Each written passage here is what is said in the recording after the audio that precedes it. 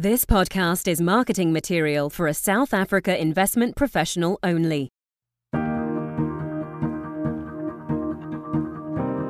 Hello, ladies and gentlemen. Welcome, everyone. Thank you for joining the monthly Schroders Global Markets Perspective podcast. My name is Philip Robotham. I'm delighted to be joined by Senior Emerging Markets Economist David Rees, fresh from the latest global asset allocation meeting, I believe. For more information on any of the topics discussed on this podcast, please do not hesitate to contact your usual Schroders representative. We're going to spend the next 10 to 15 minutes recapping what's happening in global markets since the beginning of the year, and of course since the tragic events that have begun in the Ukraine. We'll then move on to our economist team's risk scenarios, and from here, how these will likely impact global growth, inflation, energy markets, with particular focus on emerging markets in China. So, hello, David, and welcome to the podcast. Hi, Phil. Glad to be here. As I said, perhaps we can start with a brief recap on what's been going on year to date in global markets. Yeah, sure. So I think the short point is that equities have generally fallen and bond yields have risen, and the dollar has been a bit stronger, but obviously there's been a lot of volatility within that. So we started the year with markets, concerned about inflation and the impact that might have on growth and central bank policy. But of course, as you said, events have been overtaken now by what's going on in Ukraine. And really, that's kind of exacerbating certainly concerns about a stagflationary tilt in the economy, given that commodity prices are surging. And that's likely to be a tax on growth. To David's point, there is a special note to our listeners.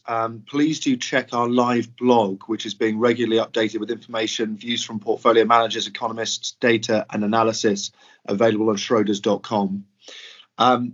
So, David, since these events in Russia and the UK began, we've witnessed pretty indiscriminate selling of global assets, clearly fueled by this conflict and the heightened fears, as you just mentioned, stagflation, commodity prices, etc. How has this impacted your risk scenarios? Presumably, there's been quite a lot of change since the 24th of February. Yes. Obviously, it's not the most important job at the moment, making economic forecasts, but it has been a bit of a headache. And when we published our new numbers at the beginning of last week, essentially, our view for the global economy is that growth will be slower. So we marked down global GDP growth to 3.7% this year from over 4% recently. And whilst we reduced growth, we significantly increased our forecast for inflation. So we think that global inflation will average almost 5% this year. But of course, for those people who are familiar with the way that we produce our forecast, we produce a baseline forecast of the global economy and then have scenarios around that. And one of the scenarios that we put in place was that the situation in the Ukraine gets worse and that it's prolonged. And I think it's fair to say that since we published the baseline forecast, that things seem to have been moving in that direction even more. So we've seen oil prices rise even further. And this will add to the kind of stagflationary tilt in our forecasts already. So it seems like there's a clear risk that growth will be weaker than in our baseline scenario and that inflation will be higher. And what impact do you think this will have on then central banks' policy changes? We've seen previously from your team comments on the US, Fed, the ECB and the Bank of England, specifically looking at those three. Have you got any changes to the likely policy adopted by those three? Yes. Essentially, the US is reasonably far away from what's going on in Europe, obviously geographically. The economy is relatively closed and it's had its own inflation problems for quite a while now. So the domestic economy has been performing quite strongly and core inflation has risen along with food and energy inflation, which we've seen around the world. And if anything, what we're seeing with energy prices now will exacerbate those concerns about inflation, in the world as a whole, but in particular in the US. And so, we assume that because of geopolitical tensions, that the Fed will tread a little bit more carefully. So if you remember, it's only a few weeks ago the markets were pricing in a sort of 50 basis point rate hike this month. We never really subscribed to that, and then clearly in this kind of situation, that's no longer going to happen, and markets have priced that out.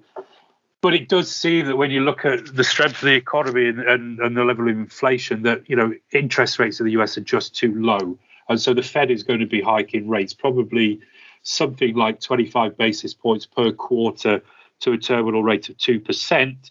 If things get much worse in Ukraine, then maybe that terminal rate would be dialed back a bit. But it seems pretty clear that the Fed's going to be hiking.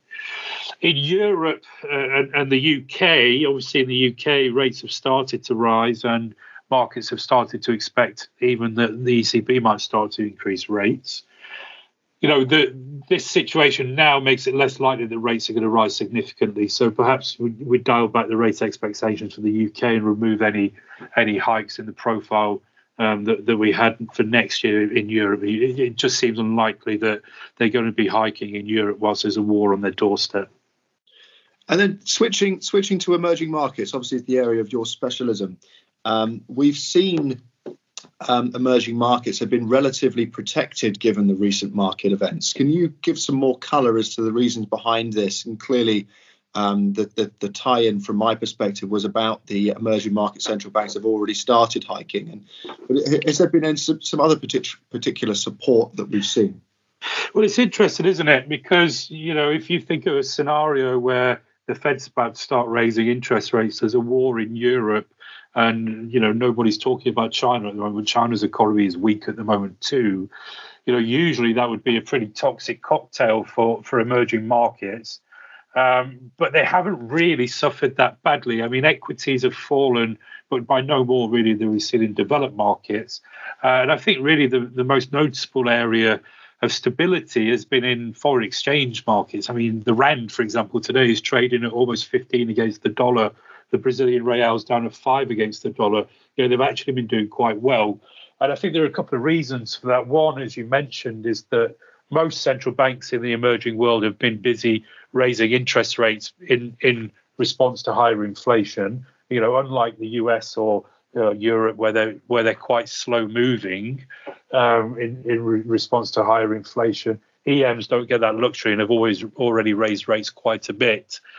But external positions have also been relatively good. So, partly as a function of the deep recessions that we saw during the worst outbreaks of the COVID around the world, which caused growth to decline. We had recessions, imports fell, which sort of ensured that most EMs built up external surpluses.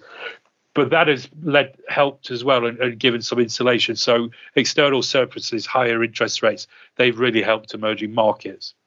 You briefly touched on China as well and the softening of the data that we've seen. This was a topic regularly featured in our talking points preceding the conflict that we've already discussed. Could you elaborate on what you're seeing from the data and anything more recently? Yeah, sure. So, I mean, China's pretty much had the opposite problem to certainly developed markets. So in developed markets, we've got high inflation because demand is very strong and it's outstripping supply. In China, growth has been driven by the supply side, so manufacturing exports taking advantage of that strong demand in kind of Western markets, developed markets. But its domestic economy has been weak, partly because of the crackdown on financing and speculation in the real estate market, but also the consumer has been quite weak. Now, I mean, the incoming data have been telling us for a while that, manufactured export growth is probably going to slow. We had the trade data recently, which, showed that export growth did slow across January and February. We think that's going to continue, which will take away that key prop to growth.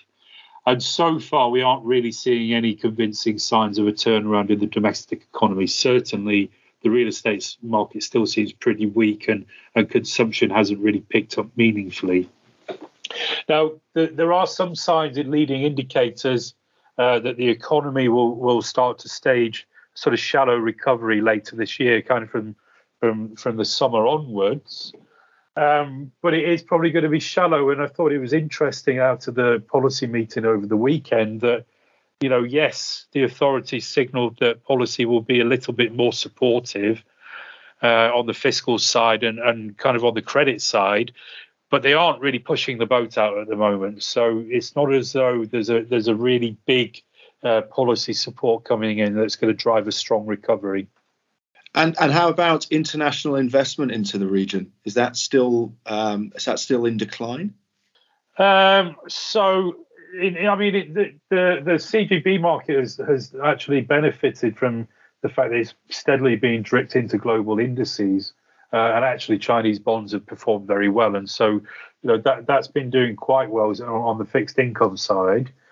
Obviously, the equity market has been a bit more difficult because the regulatory changes that we've seen towards some of the major tech companies, for example, in China. That has been a bit of an issue, and has sort of, I guess, it's weighed on equity prices, and obviously, therefore, that's hit appetite. I guess if we do start to see a bit of a cyclical turnaround in China in the domestic economy, even if it's not strong, that should start to help some parts of the market there. And so, after a rough ride, we might start to see some better performance in some parts of the market. Great, thanks, David. As I mentioned right at the beginning, you mentioned this morning when we had a brief chat about the Global Asset Allocation Committee that you were coming out of. Are there any particular nuggets that you could share with our listeners today that could help in our conversations with our clients? Yes, I mean, there was clearly a discussion about safe haven assets in the current environment, and it's always difficult, isn't it, to know just how much worse things are going to get, or even if they are going to get worse, or if we're at a turning point. But I think in a kind of stagflation scenario and concerns about geopolitical tensions, there's clearly some interest in buying safe haven assets like gold and the dollar. On the fixed income side, it's a bit more difficult because, like I said, on the one hand, there are concerns about the global economy, but for example, in the US, inflation is high and higher energy prices will exacerbate that. So it's not clear to us that something like treasuries at the moment are a particularly good hedge. So that's why we were looking at some other things like gold. And then there was also discussion about trying to pick out some of the winners from what's going on. Obviously, it falls to us to kind of decipher from everything that's going on where there might be some winners in all of this. And, I think it's fair to say, given what's happened with commodity prices, that commodity producers that are far removed from what's going on in Eastern Europe and therefore not really affected as much by political concerns, they should benefit, because at the end of the day, their terms of trade are improving because their commodity exports are going up in value. And so that saw some discussion about trades, for example, into Latin America, which is obviously an export-orientated region, and even South Africa could benefit from that kind of dynamic too. Well, thank you very much indeed, David, for your time today. To our listeners, thank you for joining us, and we look forward to engaging with you further in 2022. Many thanks. The value of investments and the income from them may go down as well as up, and investors may not get back the amounts originally invested. Past performance is not a guide to future performance and may not be repeated. Schroders Investment Management Limited is an authorized financial services provider. FSP number 48998. Registration number 01893220. Incorporated in England and Wales. The information is not an offer, solicitation, or recommendation. Any funds, services, or products mentioned might not be appropriate for all listeners. Please speak to a financial advisor if you are unsure as to the suitability of any investment.